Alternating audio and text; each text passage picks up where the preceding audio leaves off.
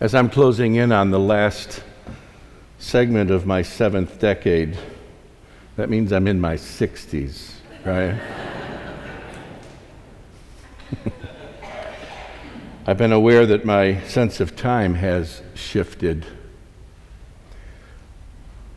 Initially, I thought it was just a momentary emotional blip of acknowledgement that time was rushing forward, that I was way beyond the halfway point, more like a little bit beyond the 2/3 marker. That's a reasonable best case scenario.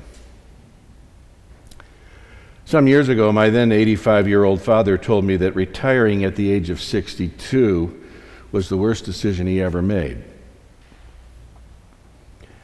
Now he's 97. So he's now been retired nearly as many years as he worked.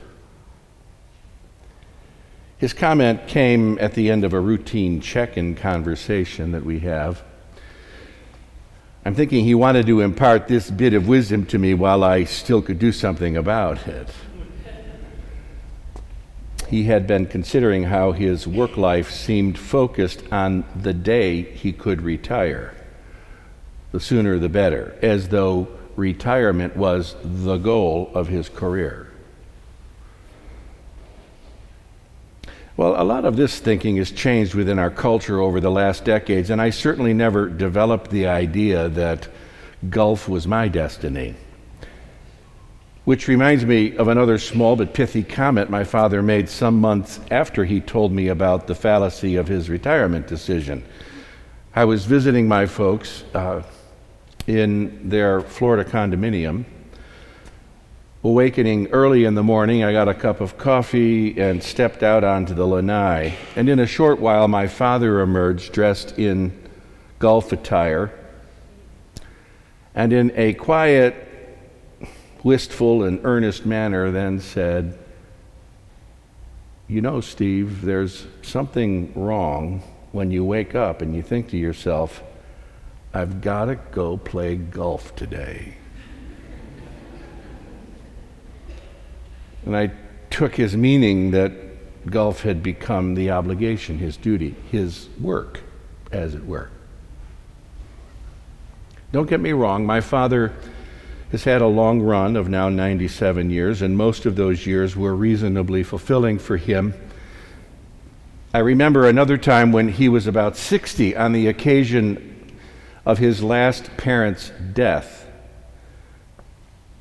I asked him what he was feeling. His response went something like this: "Well, what I've been thinking about is that I'm next in line." Meaning there was no buffer, no elders to mask the inevitable march of time for him. I have a very vivid memory from a moment at a high school graduation party when I was all of 17 years old. I'd stepped outside for a break from beer and boasting to fasten onto my own thoughts. It was a warm, clear night in late June, and the Milky Way was especially resplendent, stretching out in all of its glory. As I looked up into the darkness, all of a sudden I had an overwhelming sense of the span of years that lay ahead of me. I gasped when it hit me. That sensibility of time, its pregnancy, its immediacy and potency. Then the sensation was thrilling and awesome and mysterious. I would tell you that it's the first big spiritual event in my life. I was blown away. And for a long while, I just sat there wondering and marveling, and eventually I said to myself, "Steve, remember this night."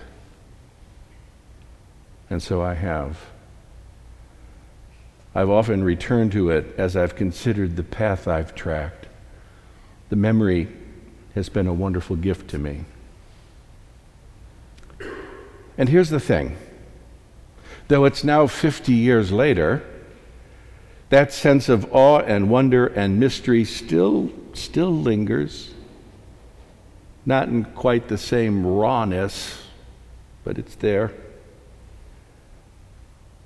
You know, I've learned a thing or two, of course, like all of us, through peaks and valleys of experience, but what's emerged is a deeper sense of gratitude for each day, as well as recognition that so much of what comes down the pike, both good and bad, could not have been predicted.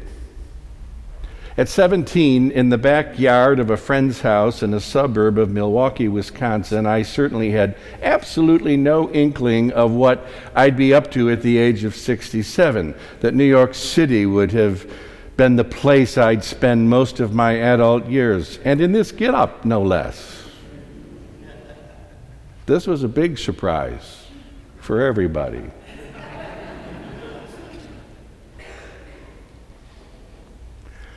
I'm guessing that most of you could report something similar, age-dependent. If you're in your 20s, maybe you've had the itch for New York since your teens, or maybe landing here was an accident.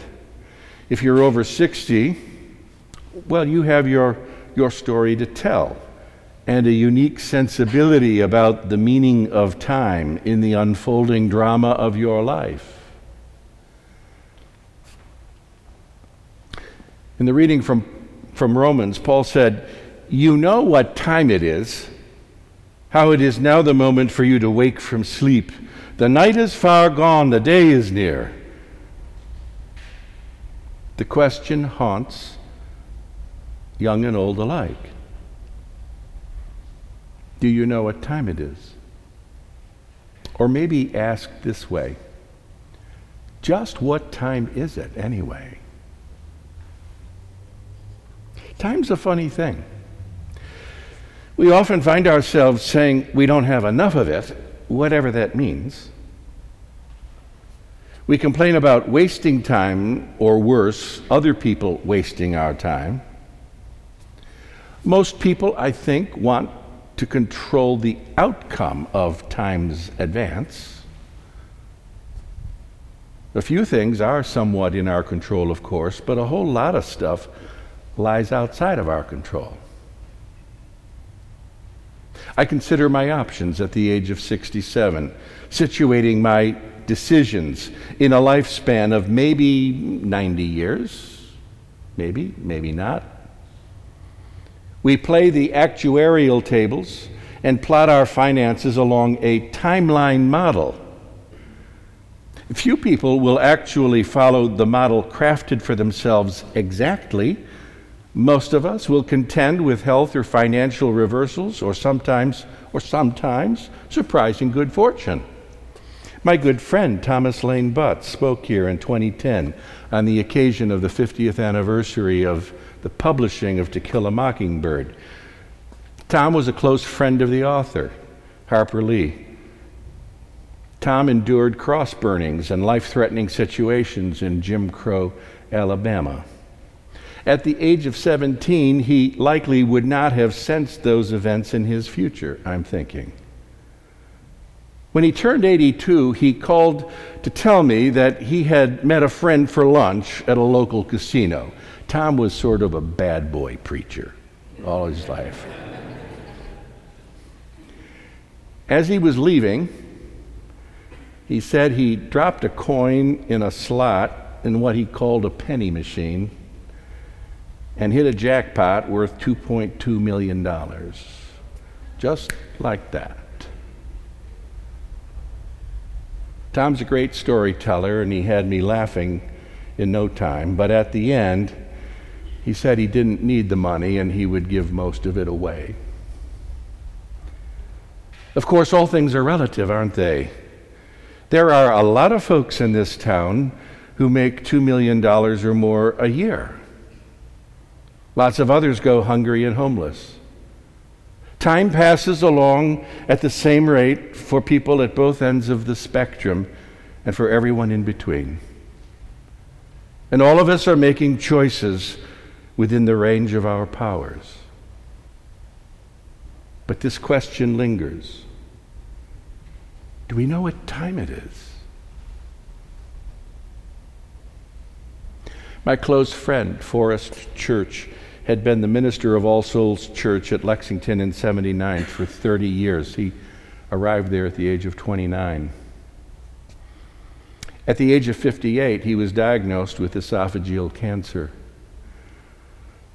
He told me he wanted to make it to the age of 60 because both his father and grandfather died at the age of 59. He made it with a little time to spare, but not much. And I was privileged to be present when he died. And I think Forrest had a pretty good handle on what time it was. I don't mean that especially as a matter of how many actual days he had, but as a function of being alert to the things that mattered most of all. And as a result, he died well, surrounded by love. He lived and learned a thing or two, had some failures and successes, and he died well. That is, he knew what time it was. I got to thinking about these things this week, given we're starting a new church year today. The old year has come to an end, and we cycle into this season of expectancy for the new thing God has in store. The Advent proclamation could be summed up like this: the future belongs to God. Get ready. That's what each of our passages exclaim today in their own way, in their own words. How could swords be beaten into plowshares and spears into pruning hooks unless the future belonged to God? Paul's proclamation depends on the same logic. We shall lay aside the works of darkness and put on the armor of light, living honorably as in the day. Why? Because the future belongs to God. That is the correct answer to the question, do you know what time it is? It's God's time. That's the message of Bethlehem's child in what we call the incarnation, God taking on frail flesh. God's time is at hand. Live the truth of it.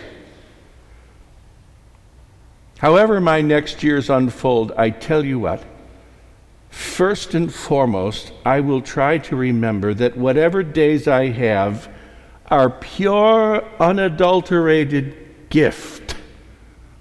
Today is a gift for each and every single one of us. Do you know it? Do you own it? Do you feel it? Pure gift. And the time zone in which we live and move and have our being is called eternity. That's the truth of it. And there's a paradox here. Perceiving time in this manner makes my decisions simultaneously more important, but also less ridden with anxiety. Important because nothing less than the goals of eternity are at stake. Less anxious because no matter what, the future belongs to God.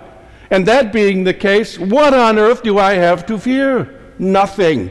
Our time zone, friends, is eternity. That completely reframes how we conceive of living the days of our lives if you were able to hold on to that. And you know, I think that's what I sensed looking into the Milky Way so many years ago. I couldn't have put it into words like this, of course, but I think I sensed eternity impinging on my life. That's what brought tears welling up in my eyes then.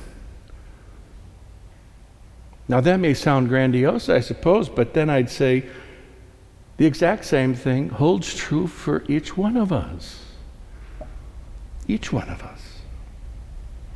In fact, any authentic spiritual experience involves the inbreaking of eternity on our perception of time.